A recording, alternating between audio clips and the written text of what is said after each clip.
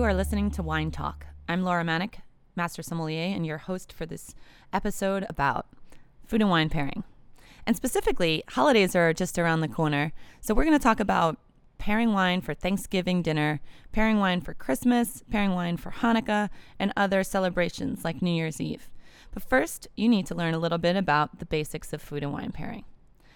Okay, I'm here to tell you not to be intimidated by wine. Wine is fun, it's festive, it's a holiday party.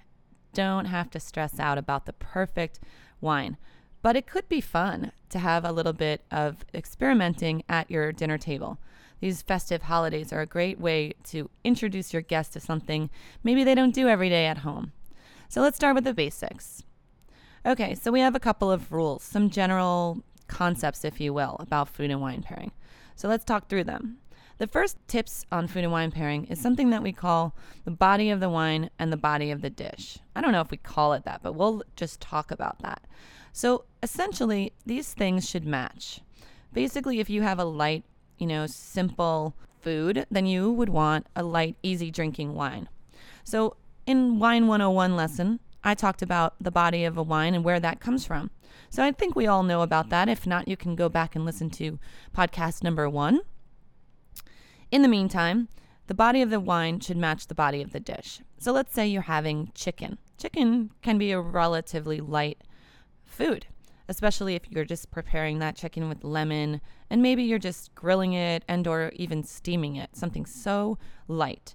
Well, with that chicken, you're going to want a light-bodied wine, perhaps something like a Muscadet from France, or maybe even a Pinot Grigio from Italy. All right, well, what if we wanted to make that chicken a little bit more medium in flavor? Perhaps we made it Marsala style. So we have a little bit of mushrooms, we have some Marsala wine, and we reduce this into a relatively medium bodied sauce, and we put it on that chicken. Well, this is going to change things. We're going to have that glass of white wine or a light red wine with a little bit more body. So perhaps with this chicken Marsala, we want a glass of Chablis, and that's Chardonnay from the northernmost region in Burgundy.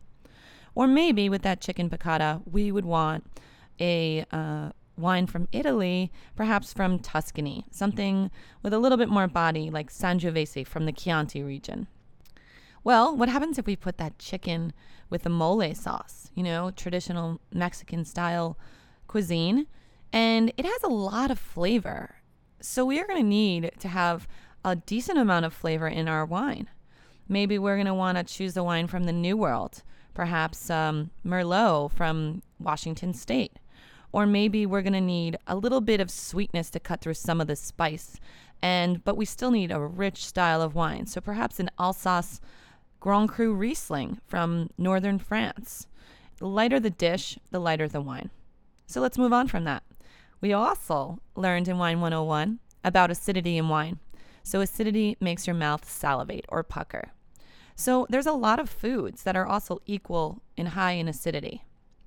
Let's say salad dressing or mustards or anything where you use vinegar. These are high acid foods, as well tomatoes. So things that are really, really tart. Acidity in wine needs to match acidity in food. It's less important when it's not there. It's very important when it is there. So what I mean by that is a green salad with a really acidic-based vinaigrette. It's going to be hard to pair with a wine that does not have a high amount of acidity. So let's say a delicious glass of California Viognier. It's tropical, it's rich, it's creamy. But when paired with a very acidic dish, it's going to feel really flat and sort of lose any type of acidity or balance that it had. It's going to taste almost dull. So what you do need for that salad with a vinaigrette is something that also has an elevated level of acidity. So maybe a Sauvignon Blanc from Sancerre in France, or perhaps a Gruner Veltliner from Austria. Basically, acidity in wine and acidity in food usually can't contrast. They have to be comparative. Which brings us to another point. Are there things that you can compare versus contrast? Absolutely. If you want to bring out something, if let's say you made an herb-based chicken and the herbs were the most important thing to you, you wanted to really highlight those, you might choose a wine that had a little bit of those same herbs to highlight that. Or if you wanted the herbs to sort of go away, you might choose a wine that had no herbaceous nature, just to focus on something else. So compare and contrast is less a rule and more about personal preference. So let's say it's a blue cheese. Some people love it, some people hate it, right? Stinky blue cheese, for me, there's nothing better. But other people despise it. If I wanted to compare and bring out some of the really earthy, intense, kind of funky flavors in that blue cheese, I might pair it with a vintage champagne, something that has a lot of earthy minerality, chalky kind of funkiness to it. As wine ages, it definitely becomes more tertiary and secondary flavors and more earthy, if you will. So that's a great pairing for me because I love the smell of the blue cheese and the intensity of that pairing. But let's say you don't like blue cheese, maybe a more appropriate pairing for you would be a vintage port, something that's almost fig-like or jammy and juicy that sort of covers up the flavor of the blue cheese. It's kind of like quince paste. Anyway, that is definitely a personal preference, and I encourage you to experiment and see what works best for you within the compare and contrast. Let's get back to some of the more important tips about food and wine pairing. So I like to say quality of ingredients and quality of wine is a pretty important thing. So consider the quality of the ingredient and the quality of the wine. Let's say you're at a backyard barbecue having simple hot dogs, burgers, really, festive, fun environment. Do you really want to break out that 1978 Rioja Gran Reserva that you've been aging in your cellar? Probably not. It's not that it would be a bad pairing with hamburgers and hot dogs, but it's almost unnecessary. Let's do the opposite. Okay, it's New Year's Eve. It's a special occasion. You have your best friends with you, looking forward to a prosperous new year, and you have caviar, beluga caviar, really intense, really the luxury item. Do you want to serve Prosecco, a very simple wine with that caviar? No matter how good the Prosecco is, it's just not going to be as good as the caviar. So I would say a more appropriate pairing for the burger and hot dogs is probably a nice, easy drinking Côte de Rhône, something that has a little bit of pepper and bacon and is kind of smoky, but really simple. Maybe a $30 bottle of wine that you can drink many of. And the same with the caviar. Maybe a bottle of champagne. Something like a Blanc de Blanc champagne that would be perfect for caviar. Doesn't have to break the bank, but it should be equal in quality so that you're not sort of blaming the Prosecco for being disappointed after. Or you can just drink a shot of vodka. That's a nice pairing too. Anyway, another basic concept of food and wine pairing is the idea of local food with local wine. So we say what grows together goes together. So for example, in Tuscany, we have Bistecca Florentine. So you have this big, beautiful, marbled, beef from this type of cow called Chianina. And so these Chianina calf, they make really marbled, intense, rich steaks. And you usually have them with herbed potatoes and maybe some Tuscan tomatoes and olive oil. So this regional meal would be perfect with a bottle of Brunello di Montalcino, which also grows in the area right around Tuscany. So that big, rich steak and that local wine go well together. But let's take a trip to the Atlantic side of Spain, and we'll go to an area called Galicia. So Galicia, being so close to the ocean, it's known for its amazing shellfish. So gambas, some big, beautiful prawns, and other types of crustaceans. So the area's local wine, a wine called Albarino from the area called Rixas Baixas, is perfect for shellfish. Right? They don't have any lamb or calf or anything in that area. They're known for their shellfish. So the white wines of the area will also go well. So if you're near a body of water, maybe a good idea to pair a local wine with the shellfish. If you're inland, maybe better idea to pair the local wine with things that travel by hoof. Anyway, local food, local wine. What grows together goes together for sure. Another basic concept of food and wine pairing is the idea of fat and tannins. So you've probably heard of this word tannin. Tannins come from red wine for the most part. It comes from the skins and the stems of the wine.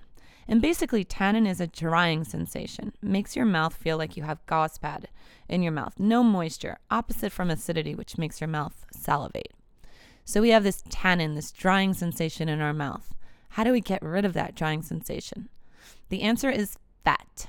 So fat, yes, unfortunately, comes from many things.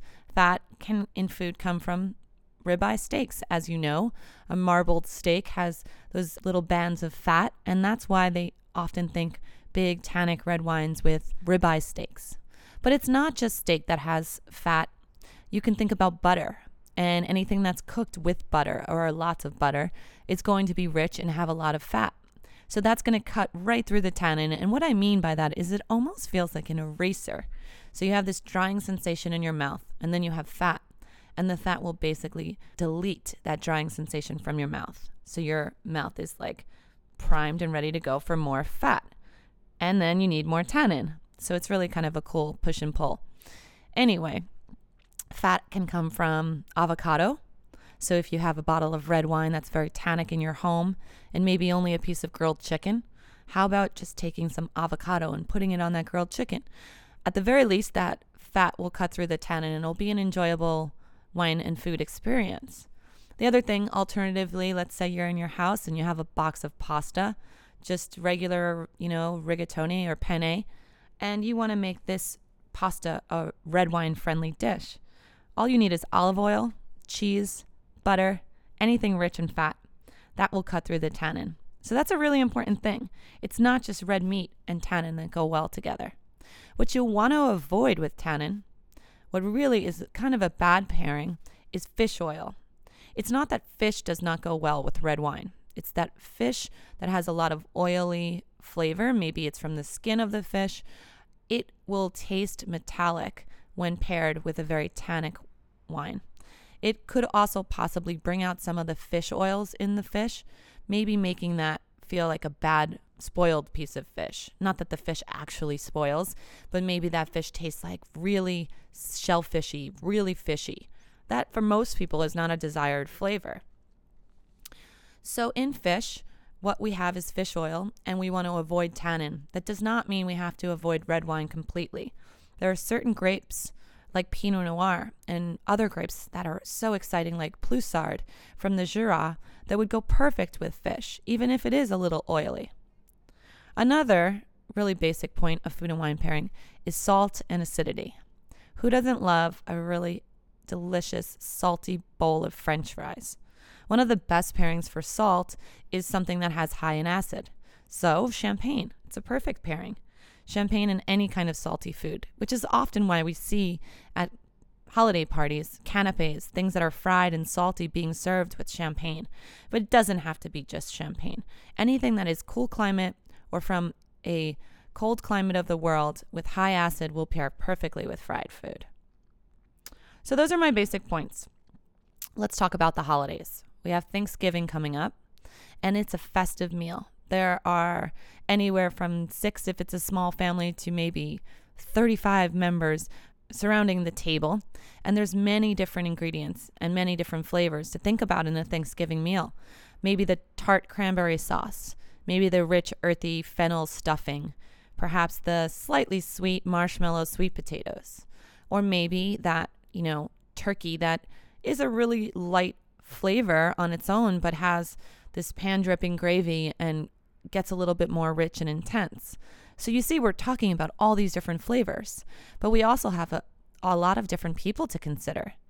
So we're sitting around this table, and maybe Uncle Frank likes really rich, intense, full-bodied Zinfandel from California, but maybe Cousin Alina likes really light, sort of refreshing tart glasses or bottles of New Zealand Sauvignon Blanc.